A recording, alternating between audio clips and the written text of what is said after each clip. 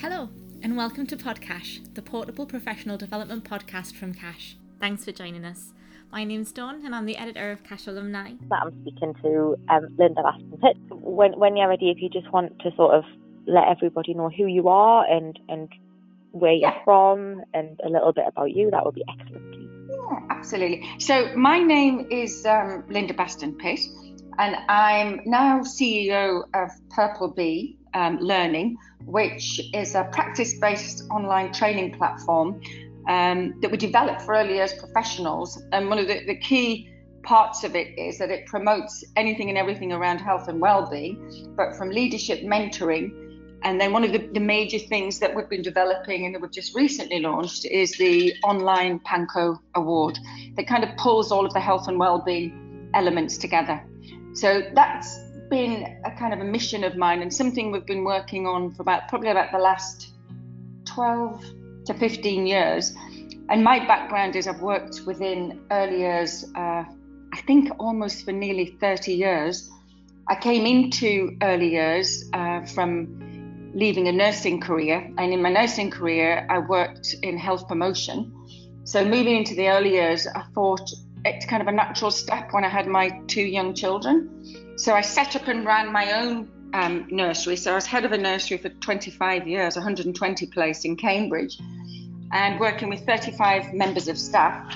And we also, within the 25 years, one of the key things that I recognised was the link between learning and health and well-being, but also that you need to start with the health and well-being of the staff before you really can understand how to manage and support the health and well-being of children, but also being able to support and help parents.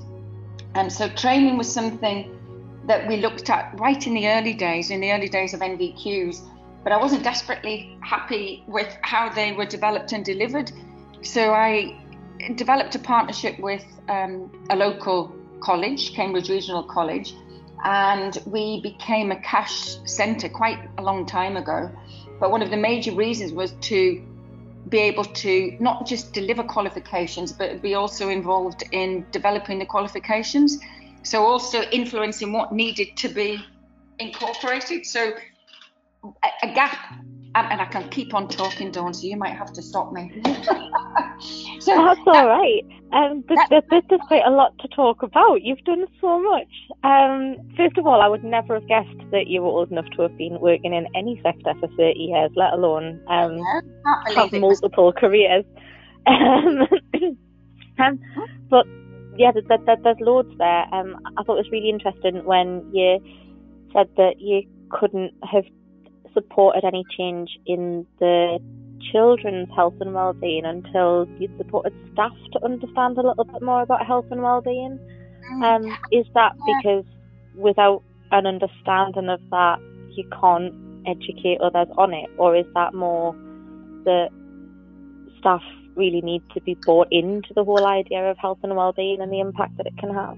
I think my naivety as a very junior manager 25 years ago, I assumed, coming from the Lake District, that everybody liked being outdoors.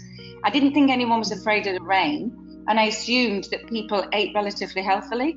But again, very naive. You were very wrong. I thought because I like doing it, everyone would naturally follow and do the same as me. So you think about being a positive role model. We can talk about health and well-being, but unless we truly understand what it means to ourselves, it's very difficult to really understand and translate that into practice within early years. So I felt we were doing it well, but I didn't really feel that we'd embedded sound practice all around, a holistic practice around health and well-being throughout our nursery at the time. So I'm a bit of a researcher and an explorer and constantly curious. So I'm always talking to other people. I'm always trying to find better ways of doing things with and through the staff team. And one of the things we did do, and I thought, there's a lot happening all over the place, but it's very disjointed and we need to kind of pull things together. So I organised a health and wellbeing conference. That was about 15 years ago, I think. But really to pull all of the people that are involved in health and wellbeing across all of the sectors. So one of my passions, and I've been a passionate advocate of health and wellbeing kind of forever, but was how do you bridge the gap between the health element? So how do you bring health, because we were working with health visitors at the time, and education together. And although all of the meetings I'd gone to and the conference that we developed was absolutely brilliant, one thing that I recognised, because I brought dietitians, I brought speakers that had a key strength in certain areas of health and wellbeing, so they were invited. But from health and education, I think we had about 20 odd people that spoke, and we had workshops. Everybody had the same objectives, but our agendas were quite different, so it was very difficult to bring the two together. And I thought the only way we're going to ever be able to do this is to develop a qualification that bridges the gap, so that some of the health models that I remember using as a nurse, I thought, why aren't we using them in earlier? So things like motivational interviewing skills, they're called. There was a huge amount of training that was available, not just to the health sector, but to the early years. But nobody in early years recognised that it was something that they could actually use. So there were lots of techniques and skills that we desperately needed in early years, but it wasn't coming through training. So the qualification, the PANCO, kind of emerged as a way of bridging the gap and bringing it together, health and education. So the models that we could share. And for me, that's great. And there's loads there that I want to sort of pick up on as well. First of all, just because I'm aware that not everybody who's listening will be from an early years background, or if they are, they might not know what a PANCO is. Could you explain for anyone listening what a PANCO is? Well, a PANCO, we wanted to, it was kind of with a small working party that we pulled this together. That was kind of following the conference that we had. So I made sure that we had somebody that worked in public health, somebody that worked in FE, and then me, who was kind of the early years part of it all. And we wanted to develop something that made sense to people. So where we've got a SENCO in every setting, we decided that a PANCO would be a similar kind of acronym, so that people would recognise that as not just a qualification, but it's also a role. So the PANCO stands for Physical Activity and Nutrition Coordinator. And the PANCO qualification is a wellbeing in action intervention. And one of the major goals of that is to promote healthy nutrition and physical activity. And our overriding vision was it was to support the prevention of obesity, which I think we all know is going on to kind of a catastrophic level, and it's getting worse. And one of the biggest reasons, and that's why going back to kind of 20 years ago, I really did feel that we needed a qualification, the PANCO, that would give early years educators a really robust knowledge base about healthy eating and physical activity, because the training that we've had and got through, it's basic and it's great, but it's quite limiting. So we needed to take it onto the next level, and the level 4 was really the next stepping stone. And it's, to me, and that's where CASH have been absolutely brilliant, because it was quite different and innovative, but something that people hadn't recognized before, because the training is more than just a qualification and not just about based on a body of knowledge. The PANCOs we saw, and kind of the group that developed it initially, the PANCOs are agents of change. And one of the biggest things are they're actively involved in assessing the needs of their own setting. And one of the major things there is you need to be able to assess where you are. And a lot of settings have really struggled to where do you start when it comes to putting a wellbeing strategy or policy together? I don't really know. I mean, a lot of people focus on the food side, but struggle with the physical. A lot of people are focusing on the mental health side, but only in isolation. How do we bring all of those things together? And that's where, by using sound assessment tools and metrics, it means that PANCOs then can make informed decisions. They can target evidence-based interventions, where a lot of settings have tapped into interventions, but they've been quite short-term and not sustainable. So this was about a PANCO helping to improve the health and well-being of everyone. So children, first and foremost, families, but also the staff team. Because as I was just saying to you, unless you support them and they really do understand and are doing it for the right reasons, that's where things tend to fall apart. Yeah, and I do think that something that you said there was really important, was that there was lots of stuff going on in terms of physical health, mental health, nutrition, but they were all in isolation. And actually, those things are all impacted by one another, because everything happens within that one body. Is that an idea that you think is sort of fairly well known now, or do you think we're still fighting this idea that all of those things and treating those sort of symptoms? Yeah, I think we're getting better at that. Yeah, I think we are getting better at it, and I think because it's become more explicit with the new inspection framework, where it's about well-being of children, but also you're expected to support the well-being of staff. But how do you evidence that, and how do you show that, is the slightly difficult thing. And one of the things we've kind of built into the PANCO qualification is that it's not about focusing on single issues, as we've just said. You can't just have a bolt-on approach, because it doesn't ultimately create conditions for well-being of a whole setting approach. And that's something that we really, really support PANCOs with, that they need to build a sustainable approach and think holistically. And all of the things we do and look at as a part, because we kind of rewrote and we keep developing the PANCO qualification with CASH to make sure that it's fit for purpose. So for example, the things that we look at, and if you're thinking holistically, would be bringing lots of elements within a setting, as you've just kind of mentioned, together. And that's everything from policy, leadership, curriculum, environment, staff welfare, partnerships, and that could be external partnerships. And one of the other biggest elements and things that we've just recently added is the children's own voice, because I think you just recognise you can't do well-being to someone. Well-being's very personal to an individual, so unless it means something to that person, simply by flinging in some of the interventions, it might help one person, but it's kind of missed the point with a lot of others.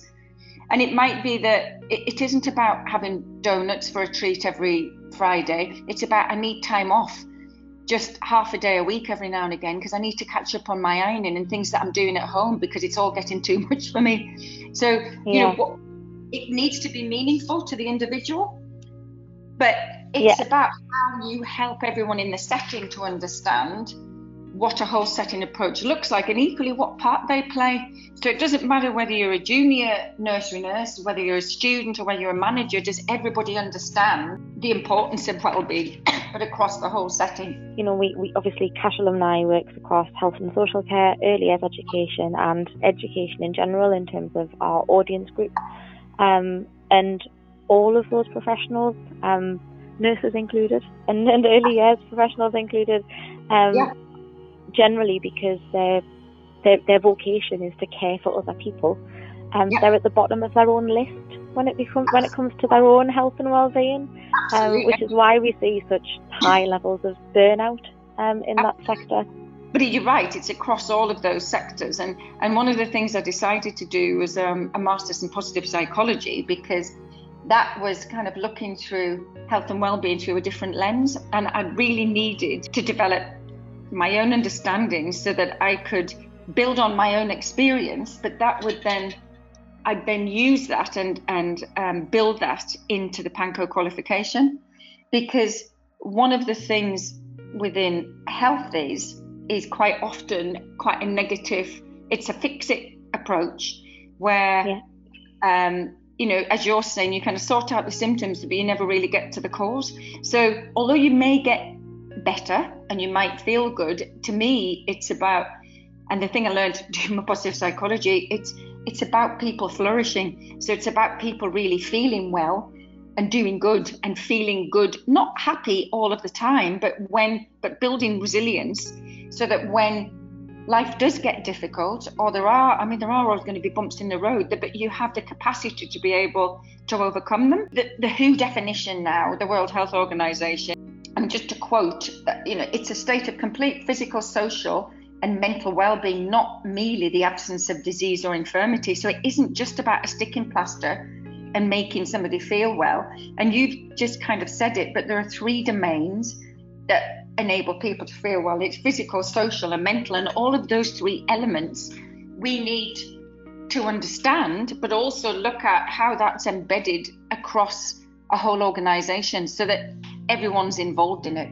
I think a lot of people who think about early years from outside of the sector probably don't understand how full on a career in early years education is, whether that is that you're a level 2 practitioner sort of starting out and working with children, or at any of those sort of higher levels where you're taking on a little bit more of a specialist role, or you're managing a setting.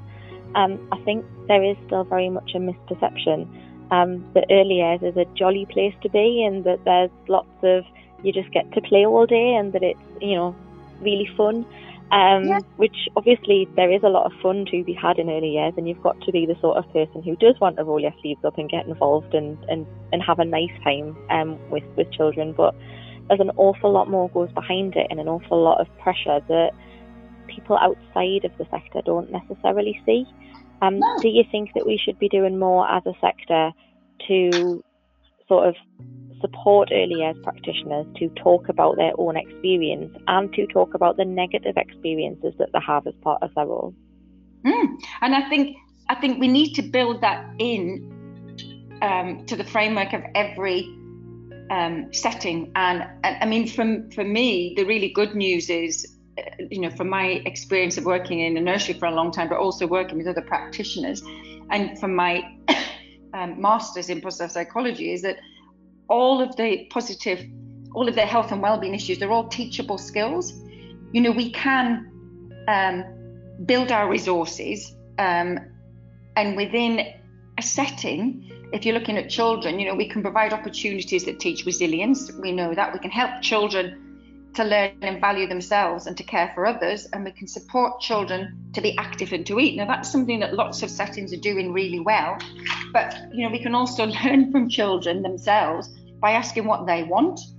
Give them the opportunity, even very young children, to have a clear idea about what they enjoy and what makes them happy. But to me, what's equally as important is that running alongside that, the work we do with children, developing a holistic wellbeing approach, also supports staff to develop their own physical, mental and social well-being. And to me, it's through a strengths-based approach. So you look for the things that are really going well. So for example, if you asked a practitioner to list all of the things they're good at and all of the things they're bad at, I can almost guarantee they'll maybe put 2 things they're good at, but they'll do 10 things that they're not good at.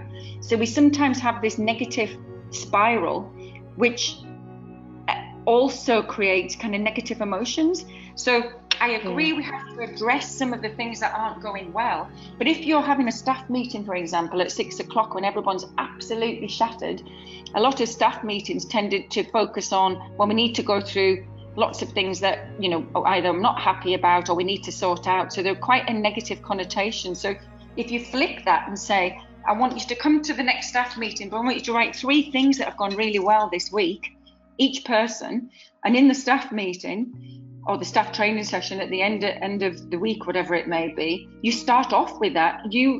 Everyone feels more positive, so you're more able to deal with some of the negative things. But we need to focus more on the things we're doing well and build on it, and quite often the negative things start to dissipate. Because I think a lot of people in the sector have come to early years from a place where maybe they've been told that they're not very academic, or they haven't done sort of particularly well at school, because the way school careers advice used to work is that we used to point academic people or people who did well at school towards university, and then we only recruited for early years and care from who was left, rather than giving people the option of working in any of those places, regardless of how academic they were, if they had the right skill set to do that. I am very happy that we've changed some of the way that careers advice works in school, and things like the Gatsby benchmarks mean that all learners have to be introduced to vocational education as an option. because there are lots of people like me who might have wanted to go into something like, social care, or, into something that was a vocation, that was something that we cared a lot about, but we're actually pointed towards academia just because we got good grades at school. But what that has meant, I think, historically, is that a lot of people have come to care or to early years because they're very passionate about it, but they haven't necessarily had the support of being told that they're very good at it, because education didn't focus on those career paths as a career. It was just a job. And actually, it is a career. It's a really important career. And without that career existing, nobody else in the country could go to work. So there'd be no infrastructure for the entire UK if we didn't have the support of the amazing early years practitioners who develop children and bring children on and embed them with all of this knowledge, so that life can continue for everybody else as well. It must have been really interesting for you coming to early years with a background as a nurse. It seemed like a natural progression, but I again naively moved into it thinking that the early years was a profession that people had high regard for. But I've always believed and will never change that we know, in the evidence, research, everything is there, that the critical time in a child's development is between 0 and 5. So if we get that right, so I kind of launched into it thinking I want to change the world, I want to make it the best it can possibly be, but it has to be with and through the people that I work with, and we need to keep constantly raising the profile, but also raising the professionalism of the sector, which I think without a doubt it's moved in a very positive direction. I think there's still a long way to go, and obviously with changes of governments we kind of almost reach it and then it kind of tails off again. But I think there's so much we're doing ourselves. It's not about waiting for external bodies to tell us and raise the profile. It's about us doing it for ourselves. And I think this is what I really love about PANCO, because this was something that came from within the sector. It wasn't something that's appeared from the DFE. We created it because there was a desperate need, and there was a missing link. There was a missing link in that we needed. We've got highly trained early years teachers, we've got highly trained, skilled practitioners, but we need to build professional development, but how do you do that? And the leap was always from level 3 to graduate leader. And, not every nursery nurse, and me running a setting with 35, not every nurse, A, was suitable for that role, but B, there was a huge gap in training. So they were coasting at level 3. What can you do to develop the skills of someone even further? And that's where the PANCO fitted in, because it was the missing link, so that you had someone in a setting that was trained and responsible for promoting health and leading it across the setting. But it needed to be at a level 4, so it was a natural stepping stone. And that's the exciting part. There's about 3,000 odd PANCOs out there now doing incredible things and work that I'm kind of tapping into now and building they're called PANCO Pioneer case studies, because it's all about, one of the biggest things, it's about sharing good practice. And that's another thing that's been difficult within the early years. And I've kind of sat on lots of different working parties at government level, and they're always, well, Linda, how are we going to get the message out? And I think, oh my God, you've never even thought about how, because it is very difficult. And one of the best ways to get sound messages, because it is very confusing, health and well-being, but is through high quality training, so that everybody has a grounded and foundational knowledge about health and well-being that we can build on. I think you're right in that this provides some really good it's a really good avenue for CPD and allows people to develop into an area of early years if that health and well-being piece is actually something that really interests them. I think one of the things that we need more of in the sector is more opportunity for people to develop their own skills around the parts of the sector that really float their boat. It's a very positive qualification. Yeah, and I think from your experience of coming to the sector, having had a career in a different field, and obviously that you said that you were a nurse and that you worked in health communication, so you've sort of found your own niche within early years and really developed that and done a lot of good to support the sector. Would you encourage people from other backgrounds to consider early years as somewhere that they can make a difference and continue their career? Without a shadow of a doubt. And one of the things within our nursery, I mean, we had people applying that worked, they'd worked in retail all their lives or an area, but they'd come to us later on in life saying, I've always wanted to work with children. Now I'm at a point where my children are older, I can now make a career change. Is it something I can do? Because one of the hardest things is being able to access training at different ages and stages through your life. But because we became our own training centre, it meant that it didn't matter what age the person was that came to us, we were always able to support and develop them. And to me, that adds huge diversity and wealth of experience. And I know within lots of other nurseries, and Leaf are working really hard to get men in childcare, but having a balance of practitioners, male, female, and different ethnic minorities, because we've got staff from Portugal, we've got staff from India, they bring it so much more to your setting. They also have different ways of doing things, so we're able to kind of understand and share and learn so much more from each other that adds to the quality of the education that you're delivering to children. So to me, it's almost an essential thing. It's not always easy to find those people, but it's about making your centre, your setting as attractive as possible.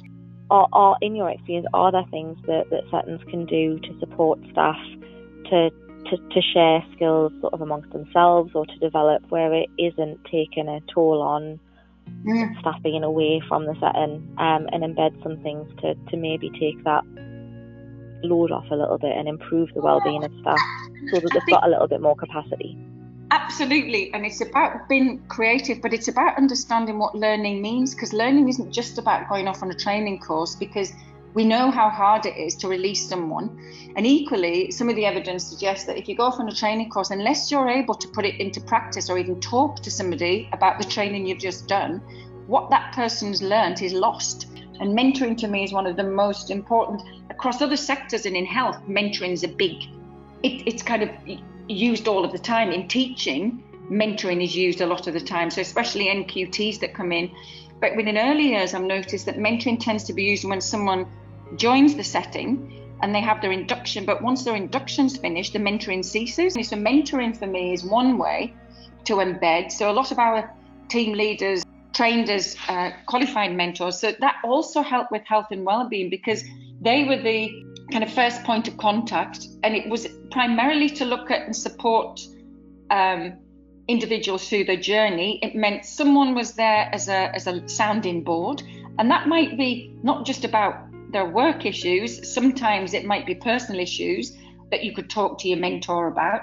But on a one-to-one, it meant that personalised training and approach, every member of staff was being supported.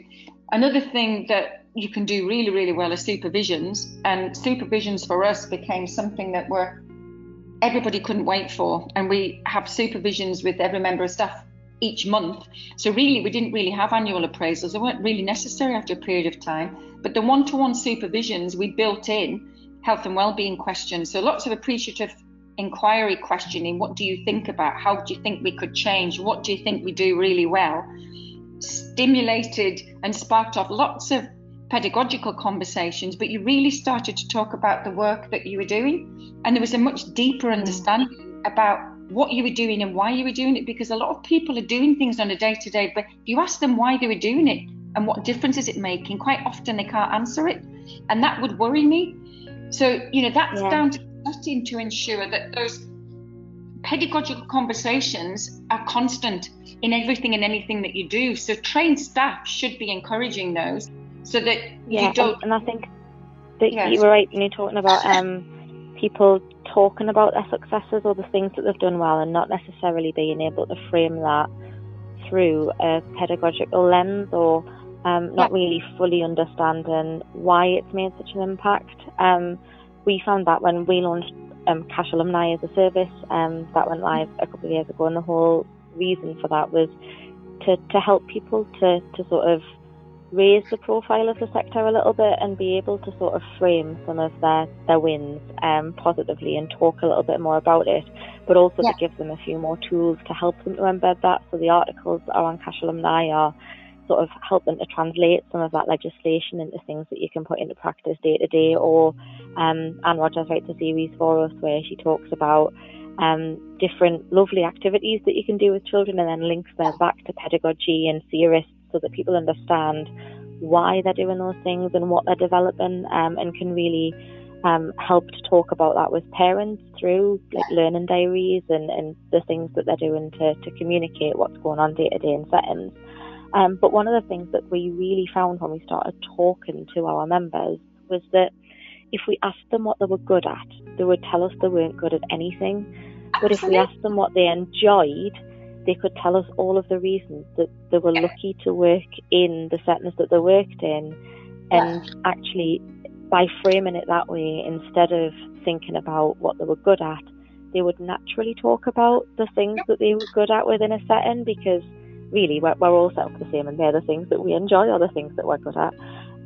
So it was things like, you'd say, so what do you enjoy about your job? And they'd go, oh, well, I'm really lucky because I get to see kids like all the way through that 2-year period, and I get to do this and I get to do that, and we really get to see this happen. And it was sort of that framing device of just asking questions differently, like you're saying.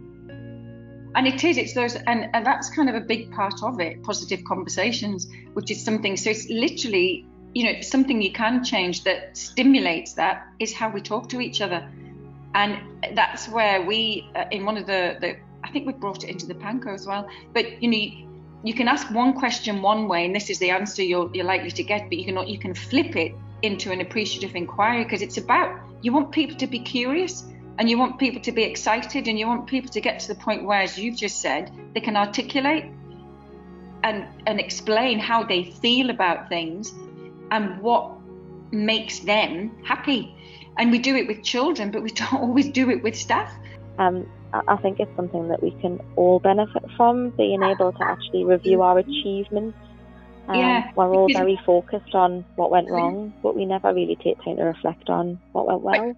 As you're saying, it's the kind of the taking time to reflect, but it's also building it into the culture of your organisation. It's funny you're saying that, because one of my colleagues who did the Masters with me, she's doing a PhD in imposter syndrome, so I've done a bit of work with her. But I hadn't realised how so many people suffer from imposter syndrome, but for all of the reasons you've just said, but you almost kind of kick yourself in, why am I here? Why is anybody even listening to me? Why is this important? And you sort of constantly, you can get into a spiral of just constantly asking yourself those questions instead of, as you're saying. Yeah, you worry about getting found out. Someone's going to realise that I'm not really as good as they think I am, and it's all going to fall apart. I'm going to be found out. Yeah. Yeah, but it's amazing. But one of the first things is to actually recognise it. It's like that with anything, and then start to put things into practice. But these are things with very young members of staff we started to do, and where they'd be quite sceptical, they do it. It's just become the norm now. So it's like you're saying, kind of the three things that you're grateful for that you bring to a staff meeting. I don't need to ask people to do that anymore, and they've changed it a little bit and developed into slightly different things, but it's something that's a part of our practice. And and when we're talking about embedding initiatives, they're the things I'm talking about, but they need to be things that come from within the organisation, rather than, I've seen this, we're going to do it, I want all of you to do it, and everyone's saying, but why? I don't really understand the purpose.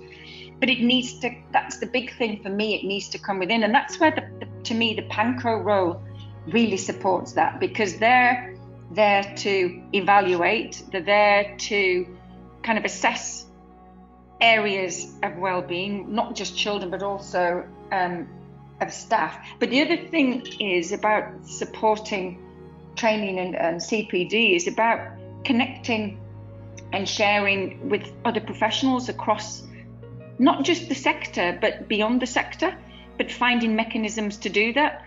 because one of the things, especially coming from a health background, we also had nurse students coming to our setting because there weren't enough paediatric places within a hospital.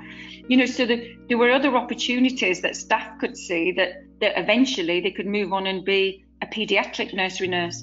So for me, I wanted to always show people that we work with that there were so many other opportunities, a bit like you're saying, you come into early years and, well, what does that mean? Is that all you can become is a manager? Well, there's so much more. And that's the great thing about CASH have mapped out to show the different avenues and routes that you can move into. I know there's lots of quotes attributed to Einstein that he didn't actually say. But my favourite Einstein quote ever is that one about judging a fish. And he said that everyone's a genius, but if you judge a fish by its ability to climb a tree, it'll live its whole life believing that it's stupid. Yeah. And I think that's really pertinent in terms of talking about people who want to progress and who want to do more, but don't necessarily feel that they can, because everyone can find the thing that they're most interested in and develop in that area if they know how to find the direction that they need to travel in. Absolutely. And the more we tap into our own strengths and the strengths of others, you do without a doubt move on to another plane of building your confidence, your ability to try other things, and whether it's carrying on within the sector or attempting something like a PANCO, but recognizing that you've got so much more to give and do. And you want people to, I reckon, unless we feel challenged, we start questioning what's the point in it all. And I've noticed with so many staff and people that I've worked with, you can see people that are so excited to learn and do more, and because they are challenged, the more excited and enthused they are about the work. This is all amazing, and I could talk to you absolutely all day, but I'm very conscious that I've already kept you for an hour and a half. If people want to find out more about the role of a PANCO or how PANCO came to exist, obviously they can find out about where they can do qualifications and about the qualification of a PANCO on the CASH website by searching for PANCO. But in terms of that wider knowledge of the services that sort of you've got and the just the PANCO in general, where can people find that online? Yeah, well, you can go to, we've got a PANCO resource page, and that's kind of all free information and advice and support. The other thing we have are 3 free PANCO videos that kind of explains everything from what is a PANCO, what do they do, what the kind of the bigger goal of PANCO is, because my ultimate goal is to have a PANCO in every setting, just as you would have a SENCO, and it will have regional conferences across the country. So that's the long-term vision, which is starting to happen. But equally, it's kind of what does a PANCO look in practice. So there's 3 videos kind of summarize everything that I've talked about. So it really gives people a good idea of what it's all about, and they're free. And yeah, it's been great to talk to you. Thank you so much for your time and for talking to us. It's been really lovely. Don't forget, if you've got some best practice or you'd like to share with us something great, you can get in touch with us at alumni@cash.org.uk. That's alumni, ALUMNI, @cash, CACHE for echo.org.uk, and we'd love to speak to you. You can find us at the CASH Alumni website at www.cashalumni.org.uk, or through the main CASH website for information about qualifications and other CPD at www.cacheforecho.org.uk. Thanks very much, and until next time, take care.